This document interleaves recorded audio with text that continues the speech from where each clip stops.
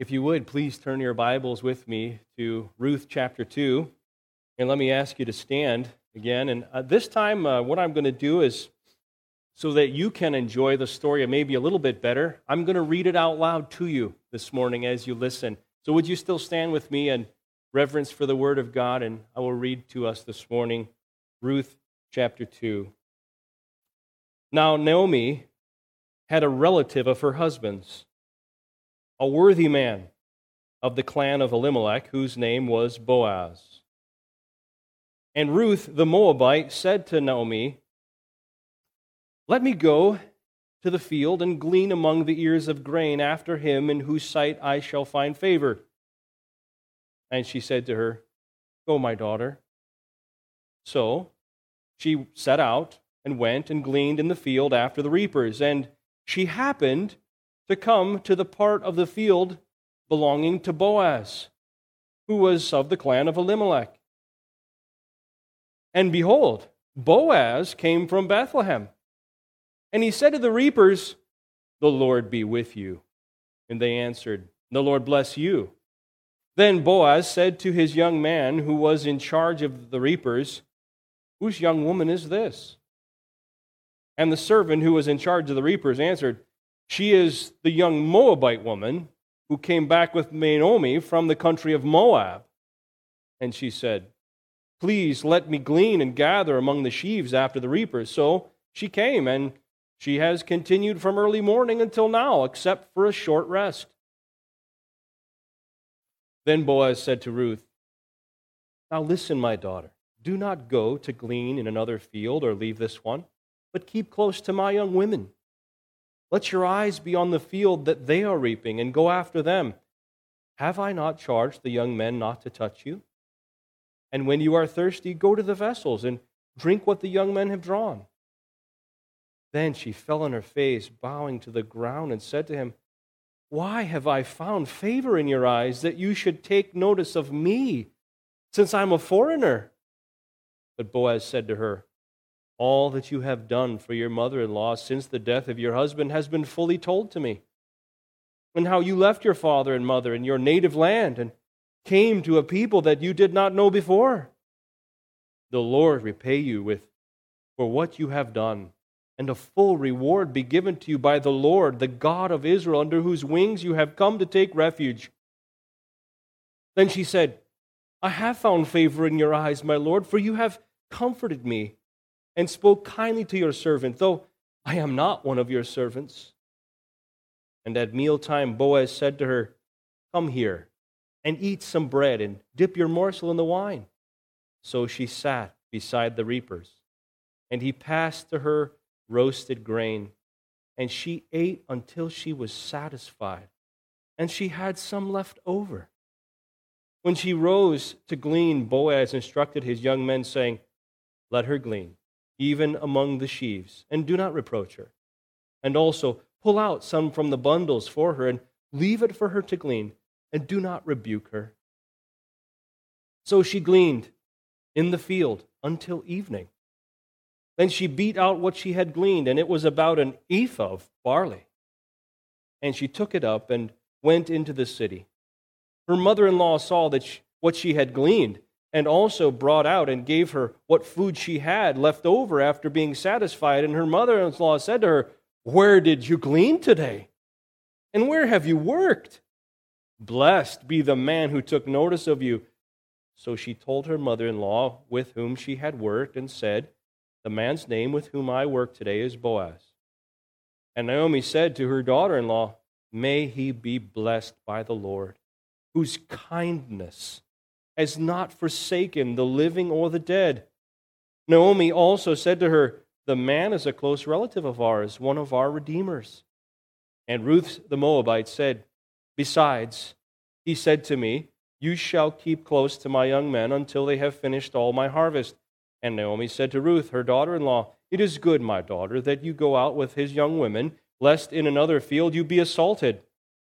So she kept close to the young women of Boaz, gleaning until the end of the barley and wheat harvests. And she lived with her mother-in-law. You may be seated.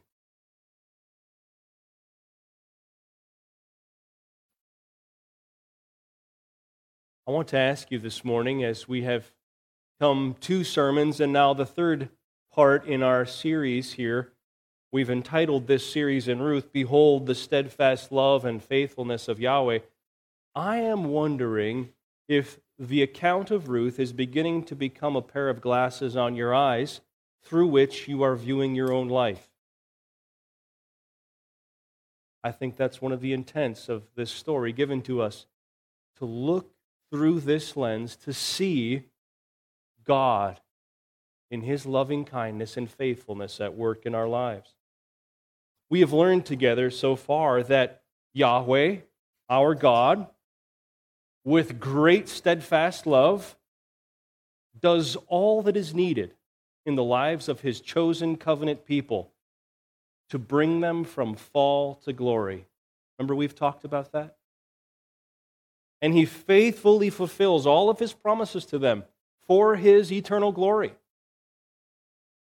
We've also learned that He accomplishes all those needful things in our lives through sovereign and providential working. That's what we see unfolding in this story. The hidden hand of God behind all of the events of the life of Naomi and Ruth, working lovingly, faithfully, bringing them along in their lives with Him. The faithful hand of God moving mysteriously, sometimes painfully, right? But always wisely and powerfully, lovingly in the circumstances of His chosen covenant people. And if you consider again with me chapter 1, where is the first place that God lovingly and faithfully through providence designs to bring His chosen people? He wants to bring them first to the place of humble repentance, doesn't He? And those whom He has chosen, like Ruth, to the place of conversion, salvation. We've learned that God, in making His people fruitful and useful to His eternal redemptive plans, must first bring them to conversion, repentance, humility. To bring them to Himself. To work in their hearts a faithful dependence upon His covenant promises. That's the first necessary work that God must do in each one of His chosen covenant people. In the first scenes of Ruth, we saw God work providentially and painfully even in the lives of both Naomi and Ruth to bring them to that place. That was made very clear for us by the author through that dialogue in the middle of chapter 1. That dialogue somewhere between Moab and Bethlehem that happened between Naomi and her daughters-in-law, verses 6 through 18 in chapter 1. We see God humbling Naomi and bringing Ruth to conversion. And we see that the result of that, even by the words of Naomi upon her return to Bethlehem, I went away full and now I am come back empty. She's ready to be filled by the grace of God. God has so worked in her life. And so because God loves His chosen people with an enduring love and an unwavering faithfulness, He will not allow them to remain in their sinful, unfaithful, disobedient, worldly, proud, self-centered, destructive living. He loves them far too much to leave them there. And so He works in their lives. He will draw them to repentance, to Himself. And He does so, as we have seen in chapter 1, both by providential chastening, we may call it, painful losses, but also by His providential kindness, gracious provisions. We saw that at the end of chapter 1, where God had visited His people and brought a food abundance back to Israel and the city of Bethlehem, the house of bread. And so there is a theme in this narrative that underscores what God is doing. Chapter 1 opens with what catastrophe? A famine, right? There's a famine in the land. And Naomi says upon her return, I went away full, but I came back empty.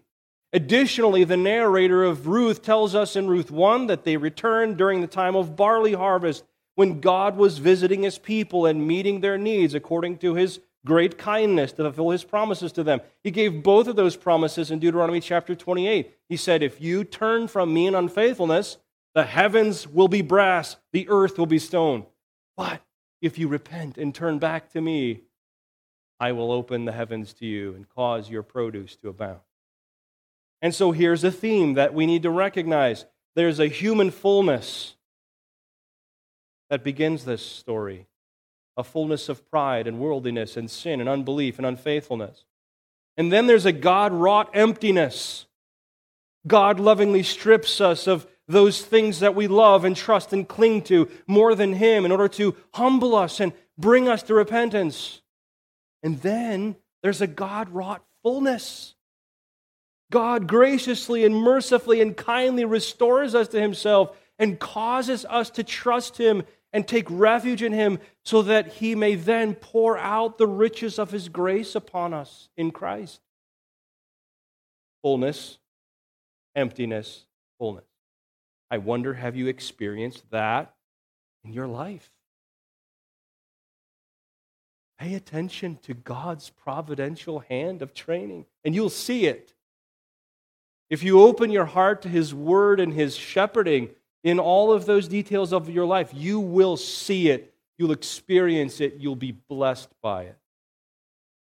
And so that's where chapter 2 begins, with this God-wrought fullness. God so graciously is bringing blessing and fullness into the lives of Ruth and Naomi and even Boaz.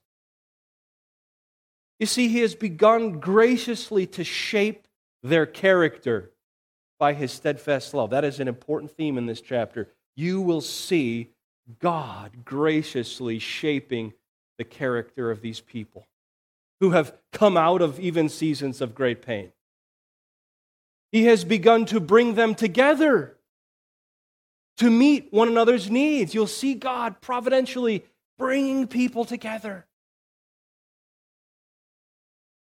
And He has begun to bring them together to serve one another as they reflect His steadfast love to one another. The kind of loving work that you see God doing in each one of the lives of these key characters in this story, they begin to reflect that to one another. They become godly. They become like God. You see God reflected in them. And God has begun to work in their lives to make them useful and fruitful, enabling them to have they don't even see it now, but enabling them to have eternal impact in His redemptive plan for His glory. God has prepared good works for them to walk in.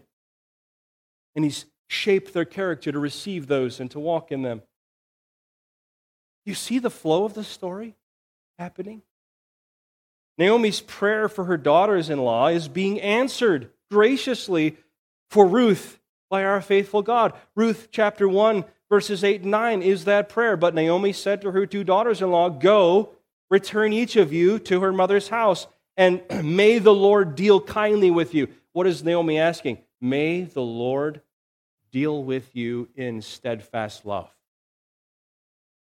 That love that would take unworthy sinners like us and bind us to God so that He would fulfill all of His saving work in us, even at great cost to Himself.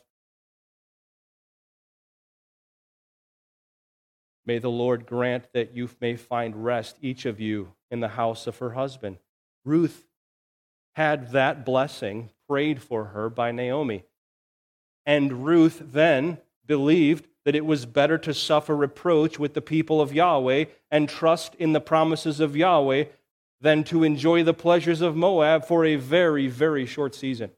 This is all a work of God's grace in Ruth's heart. And God is beginning to answer the prayer of Naomi for her.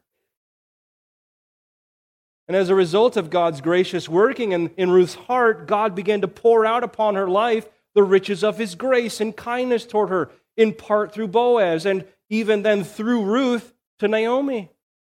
There's a central verse and a central theme that you must see as we come to chapter 2, and the story, the narrative, the scene of chapter 2. Guess where it is in the chapter? Were you listening last week? Where is it? It's in the center. All right, look at verse 12. It comes in this dialogue between Boaz and Ruth. The Lord repay you for what you have done. and a full reward be given you by the Lord, the God of Israel, under whose wings you have come to take refuge. That is what we see being played out in chapter 2. Ruth has been drawn by the grace of God to trust in Yahweh, to take refuge under the wings of Yahweh. And he has relied upon him. She has relied upon him for every one of her needs, both temporal and eternal. Remember, she has left her family. She has left her land. She has left her gods. And she has placed herself completely, eternally, physically, spiritually under the care of Yahweh. That's saving faith. That is a gracious gift from God. Ruth longed for Yahweh, and Yahweh gave Ruth everything. And all who by grace, like Ruth, come to take refuge under the wings of Yahweh will never regret that. It's a working of God's divine grace to begin with. Ruth, I am certain, did not regret leaving Moab or regret walking in covenant faithfulness with Yahweh by His grace. Not one moment. Ruth, as Boaz prayed, was being graciously blessed, rewarded, satisfied, brought to rest and peace, brought to shalom through the providential working of the faithful and gracious hand of Yahweh. If I could summarize the message of this chapter, it would be either that verse or saying it this way: in steadfast love, Yahweh pours out the riches of His grace and kindness upon all who take refuge in Him. That's the story here. That's what's happening in Ruth's life. That gospel principle is what we will begin to see unfold in the lives of not only Ruth, but Naomi, and certainly Boaz as well. In fact, the word grace and favor is a major theme as well in this chapter. Notice in chapter 2, verse 2, and Ruth the Moabite said to Naomi, "Let me go out to the field and glean among the ears of grain after him in whose sight I shall find" what? Grace. That is a movement of trust in Yahweh. We'll talk more about it specifically. But she is hoping in the grace of God. Again, in verse 10, she receives what Boaz has given to her, and she says, "Why have I found" what? Grace, favor, undeserved kindness in your eyes, that you should take notice of me. And then again in verse 13, she said, "I have found favor in your eyes, my Lord, for you have comforted me and spoken kindly to your servant." She began to seek for the grace of God by divine grace. She began to inquire, is it true? Have I really been the recipient of divine grace? And then, what? I have found favor in your eyes. Yes, Boaz is there ministering these things to her, but ultimately, she knows this comes from having taken refuge under the wings of Yahweh. And that's all by divine grace. I'm telling you, the story of Ruth illustrates the gospel truths in the letter of Ephesians. I didn't know there was so a clear illustration of Ephesians in the scriptures like this. Think about it. Chapter 2, verse 1, we were what? Dead in our trespasses and sins. Ruth was dead in Moab, right? But 2, 4, and 5 says He made us alive together with Christ. God brought Ruth from death to life.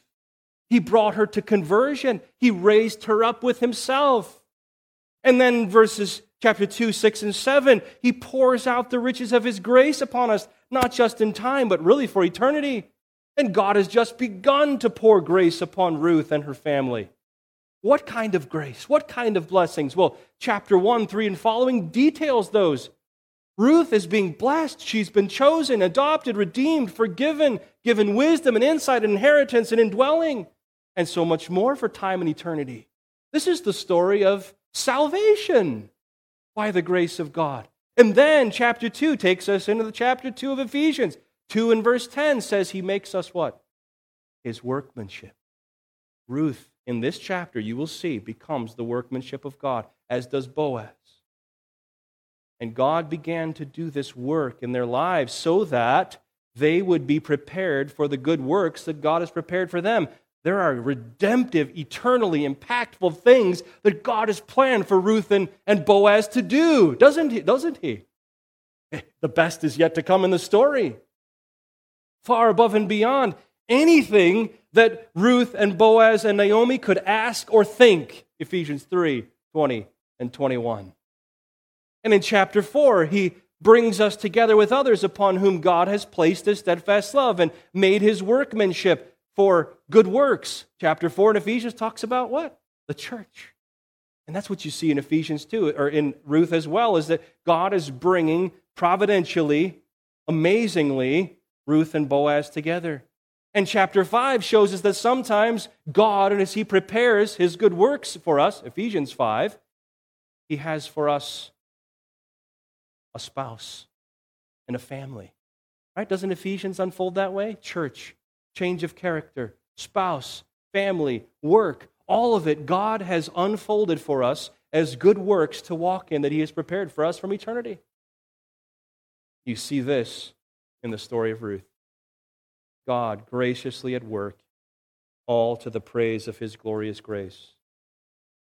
God is working providentially, doing in steadfast love and faithfulness all that is needed in the lives of Naomi and Ruth and Boaz. Yahweh pours out the riches of his grace and kindness upon all who take refuge in him. He makes them his workmanship. He brings them together to serve one another and bless one another. He uses them and makes them fruitful in his eternal redemptive plans for his glory. That's the story of Ruth. And I continue to invite you, take the story of Ruth like a pair of glasses and put them on your eyes each day and see God doing the same thing in your life if you are in Christ. All right, let's go to Ruth chapter 2 and see how it unfolds. Number 1, and you have this in your outline this morning in the bulletin. Number 1, God makes his chosen people his workmanship. First, let's do ladies first. Let's look at Ruth. God has graciously made Ruth his workmanship. God has formed his own character in her. I see this in verses 2 and 3 in particular. Verse 1 introduces us to Boaz. We'll come back to that verse in a bit. But then, verse 2, Ruth wakes up one morning. She says to Naomi, "Let me go to the field and glean among the ears of grain after him in whose sight I may find favor." And she says to her, "Go, my daughter." So she set out and went and gleaned in the field after the reapers, and she happened to come to the part of the field belonging to Boaz, who was of the clan of Elimelech. What do we see there? First of all, I see humility. Ruth is seeking the blessing of Naomi. Can I go? I want to go. And she waits for her blessing. I also see here faith. Faith in the word of Yahweh. You have to see this. She says here that she needs to go to the field and glean in the sight of one in whom she finds favor. Do you know what she's talking about there?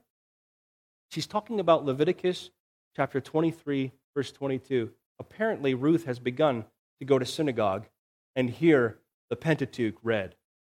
Because there it says, by God's gracious law, have you ever thought to have those two words together? By God's gracious law, he has made provision for foreigners, sojourners, destitute, poor, neglected people, that they were to, the men were to leave the corners of their fields available to those who were in need, so that everyone in the covenant family of God would have provision. Ruth knows that.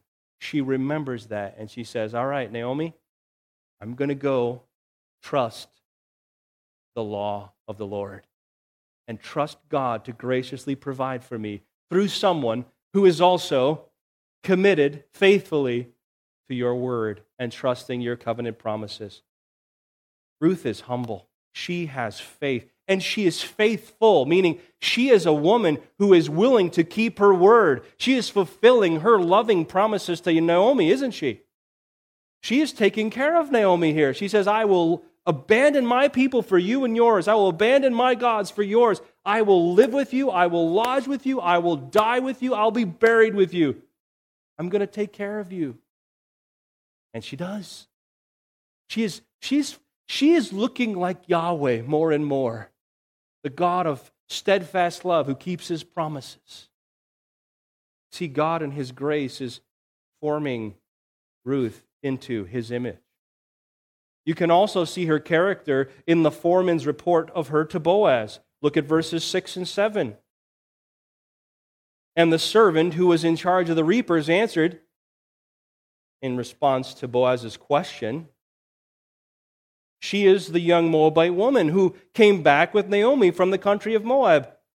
And she said, please let me glean and gather among the sheaves after the reapers. So she came, and she has continued from early morning until now, except for a short rest. Again, what I see in Ruth is a humility that understands grace. She doesn't assume. She's not entitled. She comes to the owner of the field and she says, please, may I? May I glean here? I know I'm a foreigner.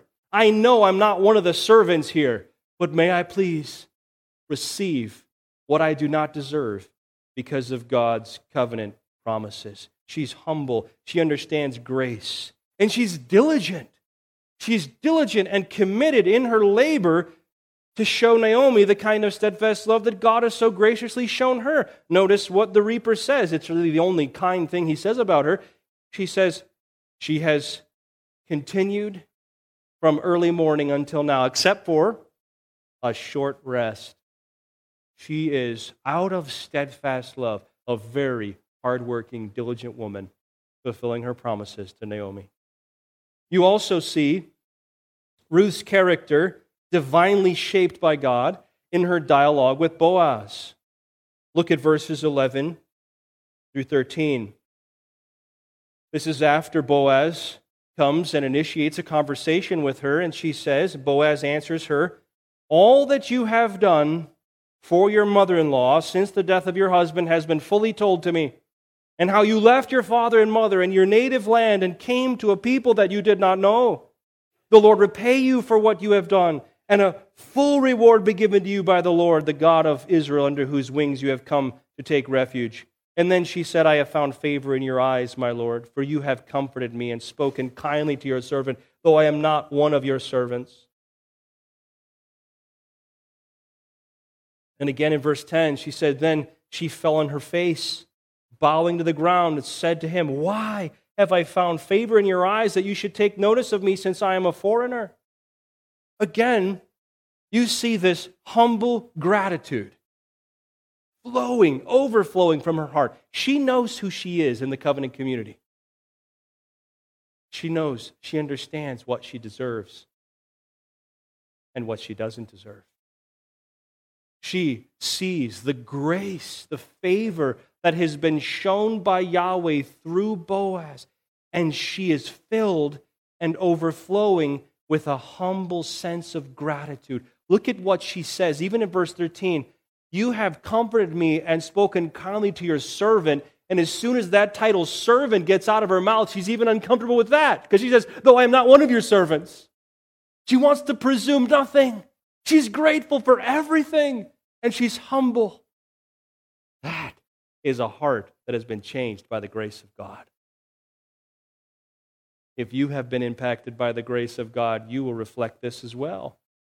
Grateful, humble, not entitled, but knowing what you deserve and seeing what you've been given through Christ. You see her character, her godly character being conformed to the image of Christ in her completed work and return to Naomi. Notice in verses 17 through 23. She gleaned in the field until evening. Then she beat out what she had gleaned. She took it up, went to the city. Her mother-in-law saw what she had gleaned. She also brought out and gave to her what food she had left over after being satisfied. This is an amazing thing. Look down in verse 21. Ruth the Moabitess said, "Besides, he said to me, you shall keep close by my young men until they have finished all my harvest." Verse 23, so she kept close to the young women of Boaz, gleaning until the end of the barley and wheat harvests, and she lived with her mother-in-law.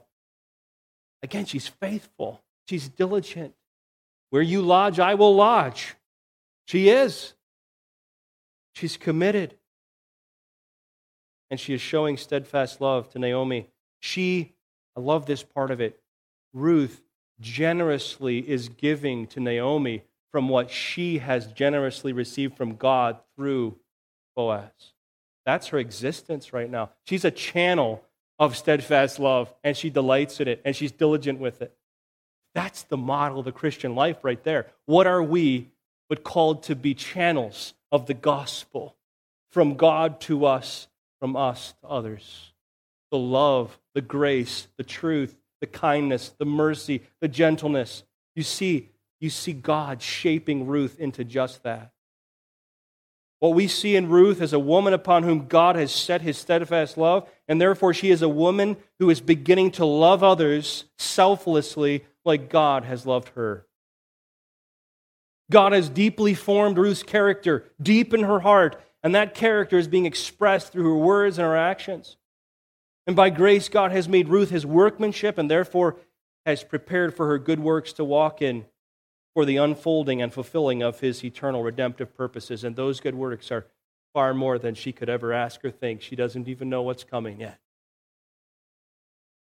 God has graciously made Ruth his workmanship. Now, let's look at Boaz. And I understand that we just scratched the surface. You can take these points of thought home and just meditate on them and think about how God brings this about in the lives of believers as well, in so many ways. God has graciously made Boaz his workmanship.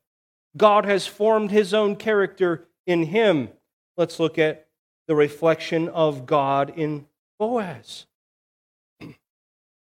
This is all a work of divine grace. Notice, first of all, the narrator's editorial comment and hint concerning Boaz. Verse 1, now Naomi had a relative of her husband's, a worthy man of the clan of Elimelech, whose name was Boaz.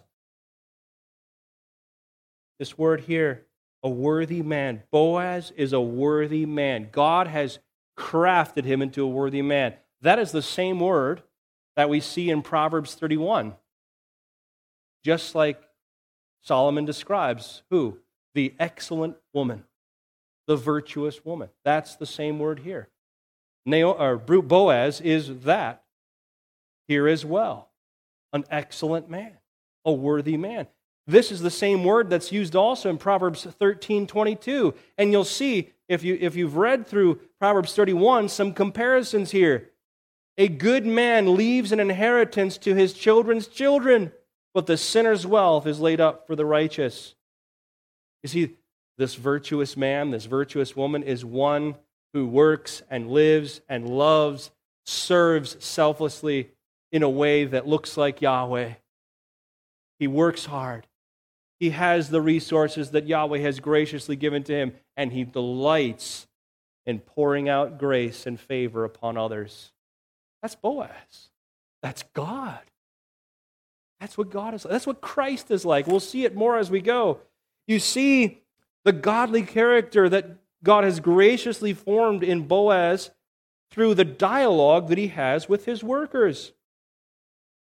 Verse 4, and behold, Boaz came from Bethlehem, and what does he say? The Lord be with you. You know, it's interesting, all the things that we say to people when we first see them. And you know what's on Boaz's heart? This isn't just some trite, run-of-the-mill greeting. In fact, his reapers say something different in response to him. May the Lord bless you. But he says what? May the Lord be with you. What is most precious to Boaz? Is it the presence of Yahweh? May the Lord be with you. The presence of Yahweh. He loves the presence of Yahweh above all else, and therefore he wishes his greatest blessings upon his workers. And I also see here that the question that Boaz asks about Ruth indicates that he's respectful and honorable and careful with her. What does he say? Whose young woman is this? We also see the godly character being formed in Boaz through his dialogue and actions with Ruth, especially in verses 8 through 16. Boaz says to Ruth, "Listen, my daughter. Do not go to glean another field or leave this one, but keep close to my young women. Let your eyes be on the field that they are reaping. Go after them. Have I not charged the young men not to touch you? When you are thirsty, go to the vessels and drink what the young men have drawn."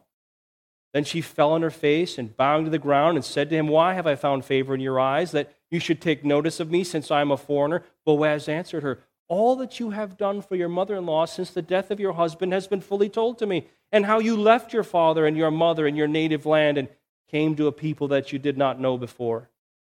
The Lord repay you for what you have done, and a full reward be given to you by the Lord, the God of Israel, under whose wings you have come to take refuge." And then she said, "I have found favor in your eyes, my Lord, for you have comforted me and spoke kindly to your servant, though I am not one of your servants." And at mealtime, Boaz said to her, "Come here and eat some bread and dip your morsel in the wine." So she sat beside the reapers, and he passed to her roasted grain, and she ate until she was satisfied, and she had some left over. And when she arose to glean, Boaz instructed his young men, saying, "Let her glean, even among the sheaves, and do not reproach her. And also pull out some of the bundles for her, and leave it for her to glean, and do not rebuke her." I want you to see here first just the heart of Boaz. We're going to look at some of his actions later as he serves Ruth, but notice the heart of Boaz behind these actions. Boaz's heart has been so changed that not only does he love the presence of Yahweh, but he loves the word of Yahweh. He loves the law of Yahweh. Again, he is acting graciously in favor, just like Yahweh commanded him in Leviticus 23:22. It's the word of God that brought Boaz and Ruth together. Isn't that interesting? Ruth was pursuing the grace that God's law offers, and Boaz was giving the grace that God's word offers. He makes generous provision for obedience to that law, and graciously, joyfully, kindly, gently invites Ruth to receive the blessings that the law are provided through him. This Boaz is a Psalm 1 kind of a guy. Meditate on the law day and night. It's his delight. Boaz, by God's grace, loves the stranger. You can see that here. She's a foreigner. She's a Moabite. Boaz's foreman went out of his way to make that clear. Did you notice that? Notice back in verse 6. The servant in charge of the reapers said, "She is a young Moabite woman who came back with Naomi from the country of Moab." Like he says it twice. He's repeating. He's like, "You've got to understand, this woman is not one of us." Right? That's what he's doing. If she's a Moabite woman, obviously she's from Moab. Of course she is, right? So why say it twice? Because he's making a point. But how does Boaz respond to that? He loves the stranger by God's grace. He loves the foreigner, the poor, the marginalized, the desperate. He shows her grace, and generous grace at that. And Boaz, by God's grace, values the gracious character that God has formed in Ruth. Notice what attracts him to her. That says a lot, doesn't it? What attracts Boaz to Ruth? Your faithfulness to Naomi. I have heard. Boaz is not a gossiping guy, but he has heard what's gone on in the life of Ruth. She is beginning to have a testimony in the community of the Ephrathites of Bethlehem. I have heard everything. It has been told me fully how you responded to God's steadfast love with faith. I see God's work in you. I see God's grace in you. That's what I delight in, Ruth says. He hears about it, he sees it, and he values it as precious. That's a man of godly character. And Boaz, by God's gracious working, has a tender, compassionate, gentle demeanor with Ruth, because he, as God would, has spoken comfort to her kindly and shown her much grace. Notice what Ruth says about him. After she receives his words, she says back to him, I have found favor. You have comforted me. You spoke kindly to me. That's the kind of man Boaz is. He extends God's grace to someone who does not deserve it with great kindness and delight. What we see in Boaz is a man upon whom God has set his steadfast love, and therefore a man who is beginning to love others like God has loved him. God has deeply formed Boaz's character in his heart, and that character is being expressed through words and actions. By God's grace, Boaz has been made his workmanship, and he's being prepared for good works to walk in, unfolding and fulfilling his eternal redemptive purposes. Now, isn't this how God works in our lives as well?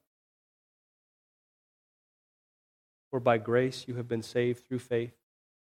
This is not your doing, it's a gift of God, not a result of works, so that no one may boast. And we are his what? Workmanship, created in Christ Jesus for good works that we should walk in. That's God. In fact, yes, the providence of God that causes this to happen is often very painful. We know that. Hebrews 12, you are being treated like sons and daughters. It is for this discipline that you must endure. All discipline for the present is not pleasant, but afterward it what? Yields the peaceable fruit of righteousness. God is graciously inviting you to share his holiness.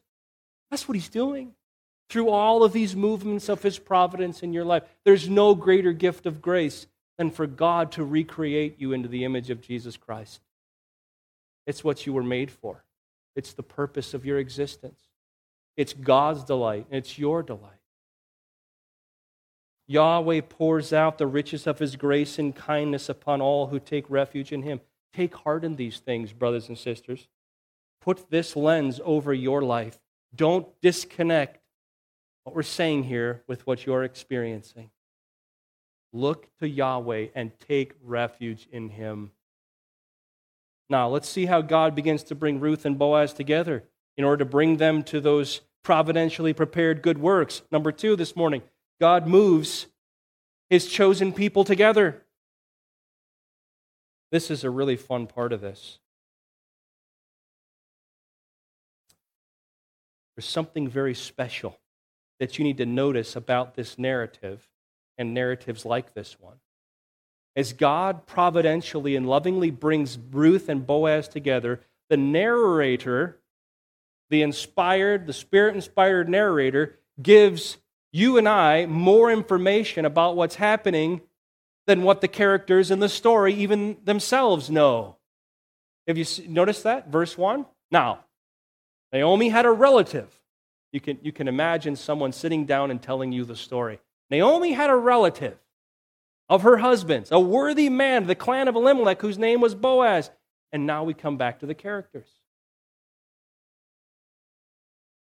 There's 2 perspectives in this story. There's what the characters know, and there's what the narrator knows. And you are privy to what the narrator knows. The characters don't see it yet. They don't see it coming. Why do you think the inspired writer does that? Is it just an editorial device? No. We're given these 2 perspectives as the story unfolds, and we're given the perspective of the characters who don't know the future and do not see where all of the events of their lives are leading by the providence of God. We are given the perspective also of our sovereign providential God working, the one who knows all, the one who sees all, is present everywhere, is limitless in power and love, and is working all these things according to the counsel of his will for the good of his chosen people and His glory. Why is it important for us to have both of those perspectives in the story of Ruth? What does it teach us? You see, it teaches you something very important. Because in the midst of the unfolding events of our lives, we're like the characters of Ruth. We only have one perspective. We don't get the editorial comments of the narrator whispering in our ear all the way through every day, do we? We don't know what's coming. We don't often understand the purpose for the happenings in our lives. We can't see God's good and loving intention in it all. We can't see it. We want to see it, but it seems so counterproductive.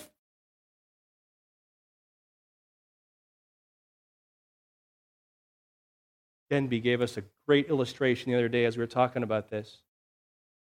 She said, we don't have the box top of the puzzle.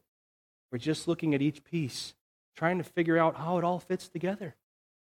God has the box top. Ruth is the box top where you see the whole puzzle together. You see, that the perspective of the divine is the box top. Each piece at a time is the perspective of the characters. That's what we have right here in the book of Ruth. We don't discern always what God is doing to advance His eternal redemptive plans and purposes. We can't see God's good and loving intention in it all. And so at those times when all we have is the character's perspective, and we are tempted to be anxious and worried and frustrated and angry and depressed and despairing, we need to turn our eyes to the divine perspective that Ruth gives us. Because this is how it works in the lives of all who are in Christ, without variation. We need to lift our eyes to the divine heavenly perspective and remember that every event of our lives is being perfectly given and providentially guided by our God, who is sovereign over all, loving, good, kind, gracious, wise, and faithful. That's what we see. So I'm grateful for the editorial comment. It points us to the divine perspective. And we see the goodness and kindness of God's heart and hand, particularly in the providential meeting of Ruth and Boaz. And the text bears it out so well. So watch what God is doing. Boaz, a single man of God-formed character, excellence, and wealth, is waking up one morning in his Bethlehem home. Verse 1. There he is. Ruth, a single woman of God-formed character, excellence, and need, is waking up one morning in the humble abode of Naomi. Verse 2. Ruth's heart is moved by God's grace to act toward God and Naomi in faithfulness and steadfast love. And so she desires to go out and glean. She desires to glean by looking for someone who will show her the grace that she knows her God Yahweh possesses and longs to pour out on her. Verse 2, because of Leviticus. So Ruth sets out, and notice the words of verse 3. She set out and went and gleaned in the field after the reapers, and she happened to come to the part of the field belonging to Boaz. Whoa, step back, take those words, look at them. She happened to come to the field belonging to Boaz. You have to see what's here. The Spirit-inspired narrator literally writes something like this, and it's also in the LSB version, for your information. It says it like this. And so it happened that she happened to come. There's all these lights shining on this happenstance. We talk like that too, don't we? And it just so happens. And what are we implying when we say that? There's something greater at work. Something unseen. Something glorious. That's exactly what the Hebrew writer is doing. It just so happened that it happened. And we're meant to hear that as an emphatic overstatement that says, this is God's sovereign hand of providence working behind the scenes. And the story goes on in the same way. Boaz, enter Boaz. Verse 4, and behold. Right? Because if we were listening to this and we understood the Hebrew language, we wouldn't miss this at all. And behold, Boaz came from Bethlehem. What are we talking about here? In fact, the NIV says, just then, Boaz arrived from Bethlehem. To the same field where Ruth was gleaning? This is an amazing, sovereign, providential appointment that God has made between Ruth and Boaz. No mistaking it. The Hebrew writer won't let you mistake it, and neither will I.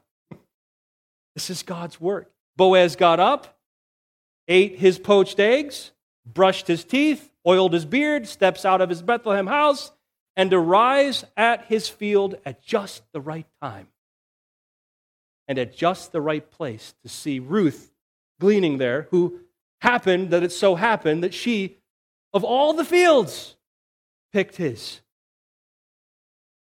That is not a mistake. What an amazing account of the unfolding providence of God, working in steadfast love and faithfulness for the good of His chosen people and the fulfillment of His redemptive purposes through them. Do we ever have sovereign appointments like that? Of course we do. So next time you wonder, if you bump into somebody and God does a good work there, you think, it just so happened that it happened. Say that to yourself. Now you're going to remember it. It just so happened that it happened.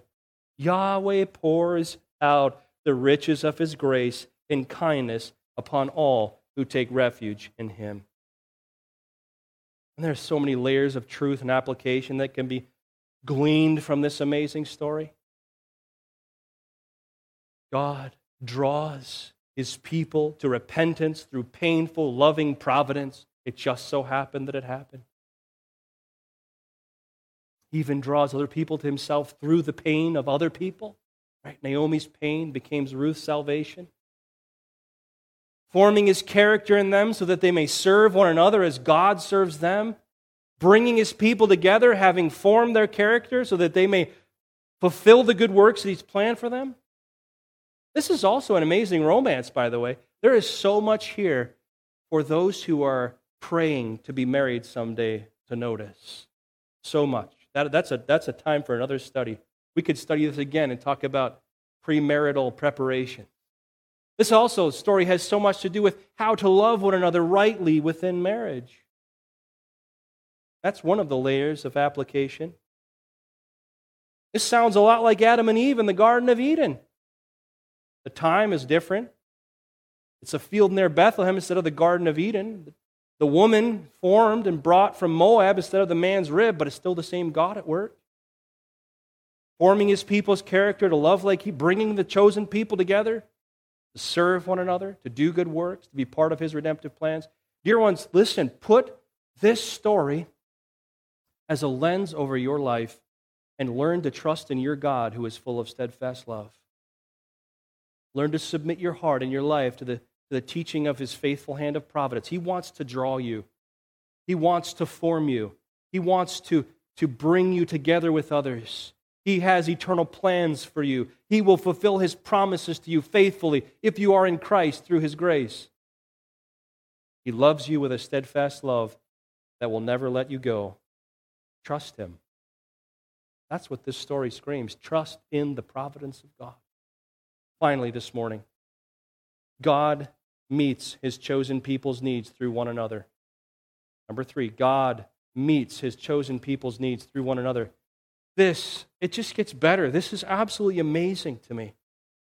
First, you must see Yahweh meeting Ruth's needs through Boaz in steadfast love and faithfulness. I see it first in how He calls out to Ruth. Listen, daughter. He's so kind, He's so gracious, so welcoming. Do not go. You stay here. I want you here. I want to meet your needs. Verse 9, there's provision and protection. Let your eyes be on the field as they are reaping. Go. I've charged the young man not to touch you. She was a young woman of marriageable age and probably good looking. And so He said, leave her alone. Let her glean. This is the role of a God-formed man. Provision and protection. You see this here in Boaz. This is God to us in Christ. Verse 10, favor to the foreigner.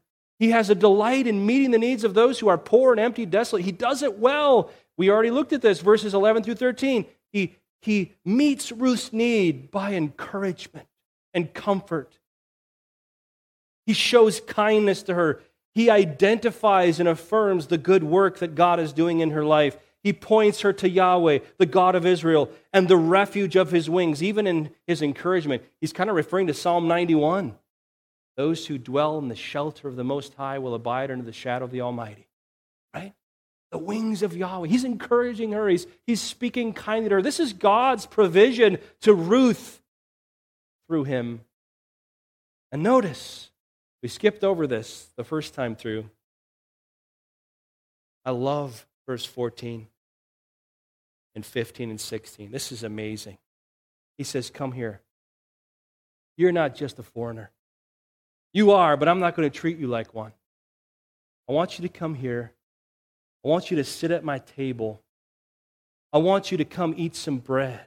Dip your bread in this wine with us. She sat beside the reapers, and he served her. Wow. He served her roasted grain. And she didn't have just a little bit of leftover. She ate until she was what? Satisfied. And she had leftover to take home to Naomi. This man served her at his table. Does that ring any thoughts in your mind? What is that but a wonderful reflection of the Lord Jesus Christ in salvation? Our Redeemer, who brings us to his table and satisfies us with himself, forgives our sins, redeems us, delights us, and fills us to overflowing. God has so shaped the character of Boaz by his grace that Boaz too loves to sacrificially serve those who least deserve it but most need it. I mean, Boaz from Bethlehem, right? The house of bread has given the godly bread of steadfast love to Ruth, the needy outcast from Moab. And Boaz reminds us of Jesus from Bethlehem, again, the house of bread, who loves to give himself, the living bread, to those who are needy and outcast, but will come to him in repentance and faith to take refuge under the shadow of his wings. Isn't that what the Son of God is like? This phrase, as soon as I read it, she ate until she was satisfied and she had some left over. What story comes to your mind? What is it? The loaves and the fish, right? Like, oh yeah, that's the way Jesus is. He gives us the bread of life, right? This is all John 6, right? Jesus makes the connection. I'm going to feed you. You're going to have way more left over. And really what I want to give you is myself. Jesus crucified.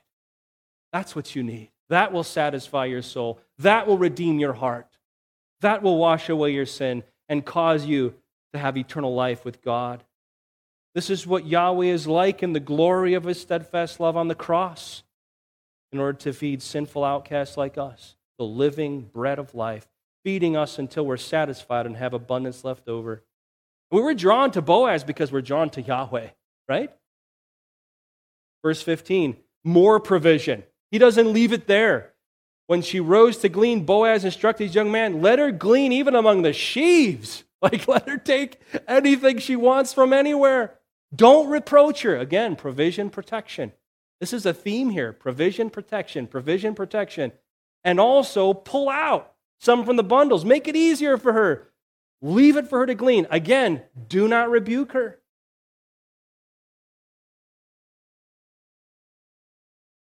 And Boaz let her take home a bunch of leftovers from her meal. In fact, it's an ephah. Where does it say that? Oh, there it is. An ephah of barley. That's about 30 pounds for two ladies. In a sense, this is actually joyfully comical. After a full day of work, Ruth carries a 30-pound bag of barley from the field to wherever Naomi lived with her dinner leftovers. I mean, Ruth probably arrives heart-pounding, breathless, sweating, but smiling. with joy, right? She's carrying around a big bag of barley. She plops the 30-pound bag down in front of Naomi and takes a deep breath. And then you begin to see Yahweh meeting Naomi's needs through Ruth and through Boaz and steadfast love. Verse 18, Ruth was satisfied and had an abundance left over and then gave to Naomi. Naomi's jaw drops, hits the floor. Look what she says. She comes in with this bag, plops it on the floor. Where did you glean today? Right? I mean, this is incredible. 30 pounds of barley. When's the last time one of you ladies brought home 30 pounds of barley for your 8-person family? Right? Not recently. Yahweh, who graciously worked in Naomi's heart to bring her to humble repentance and renewed trust in covenant promises so that she would again take refuge under his wings, is now pouring out his divine grace upon her. And for all of Naomi's struggles and anxieties and impatience and brokenness, she's able to see God's hand in it all. Look what she says. May he be blessed, right? Blessed be the man who took notice of you. May he be blessed by the Lord whose, there's our word again, hesed, steadfast love, loyal love, whose kindness has not forsaken the living or the dead. She is seeing God's hand in all of this as well and returning that blessing. Now, before we close, the story begins to advance and give us a hint of what's coming in the next chapter. Because as soon as Naomi says that, she also says, by the way, Ruth, that man is a close relative of ours, one of our redeemers. And maybe I'm playing it up a little bit, but maybe not. Because this will prepare us for the next chapter. Apparently, she can be a little impatient now, a little bit anxious, a little bit pushy, and she tries to advance God's providences by less than wise human means, as we'll see in the next chapter. She reminds me of Yente from Fiddler on the Roof, if you've ever seen that movie, the matchmaker, right? Now Naomi is trying to play matchmaker. And she tells Naomi,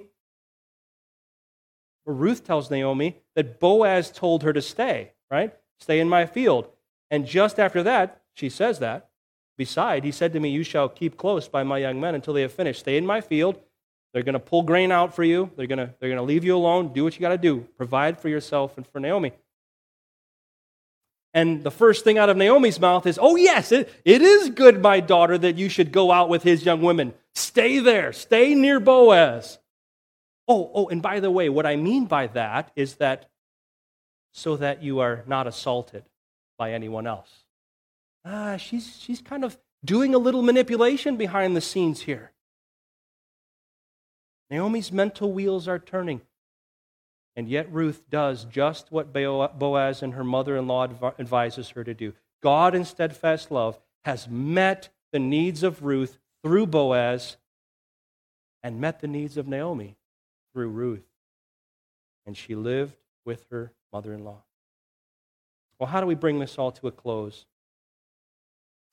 We've heard a little bit about the next chapter, but let's focus back in before we pray on chapter 2 again. Again, the main point.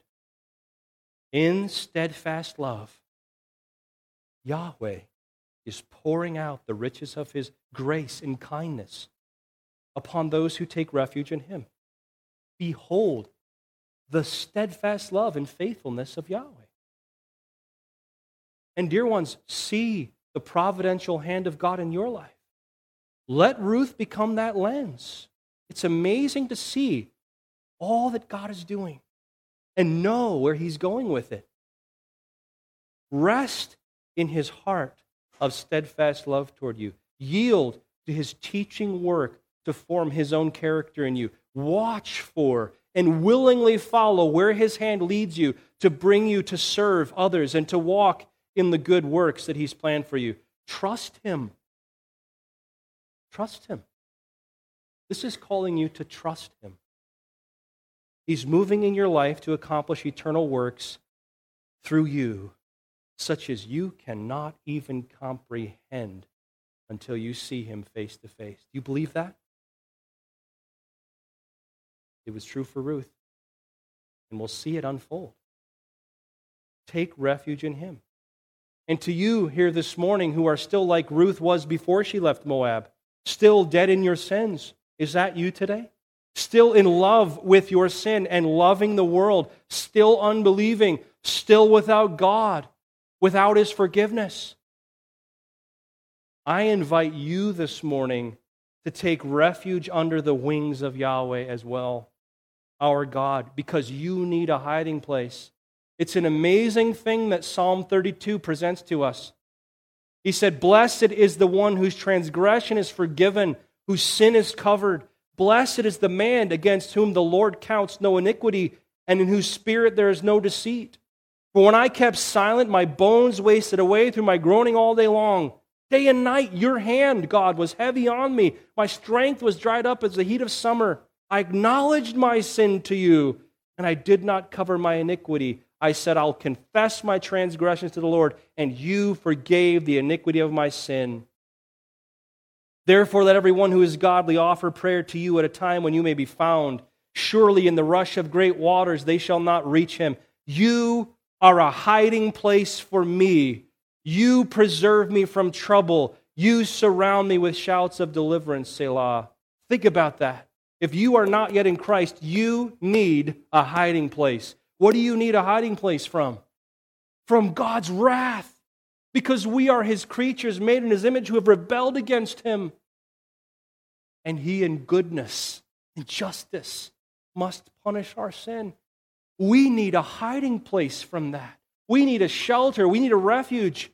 And what's amazing is God himself is our refuge from his wrath. He longs to be our shelter too, and he is through Christ. We go to Christ. We look upon him. We receive his sacrifices for us. We trust in him alone, and God promises to shelter us from his wrath instead and show us his steadfast love. You need a hiding place. You need Christ.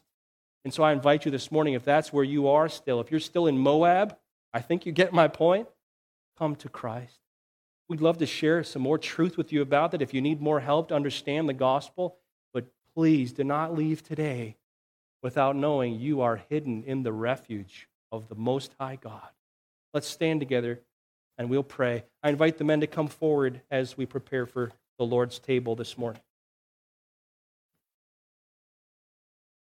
Father, we are grateful for this glorious story as it unfolds before us. Help us to use it, like we have said, Father, as a lens to see our own lives and to take hope in your steadfast love in all of the redemptive plans that you have prepared for those who love you. Do this good work in us, we pray, for the name of Jesus and his eternal glory. Amen. Let's sing together before we share at the Lord's table.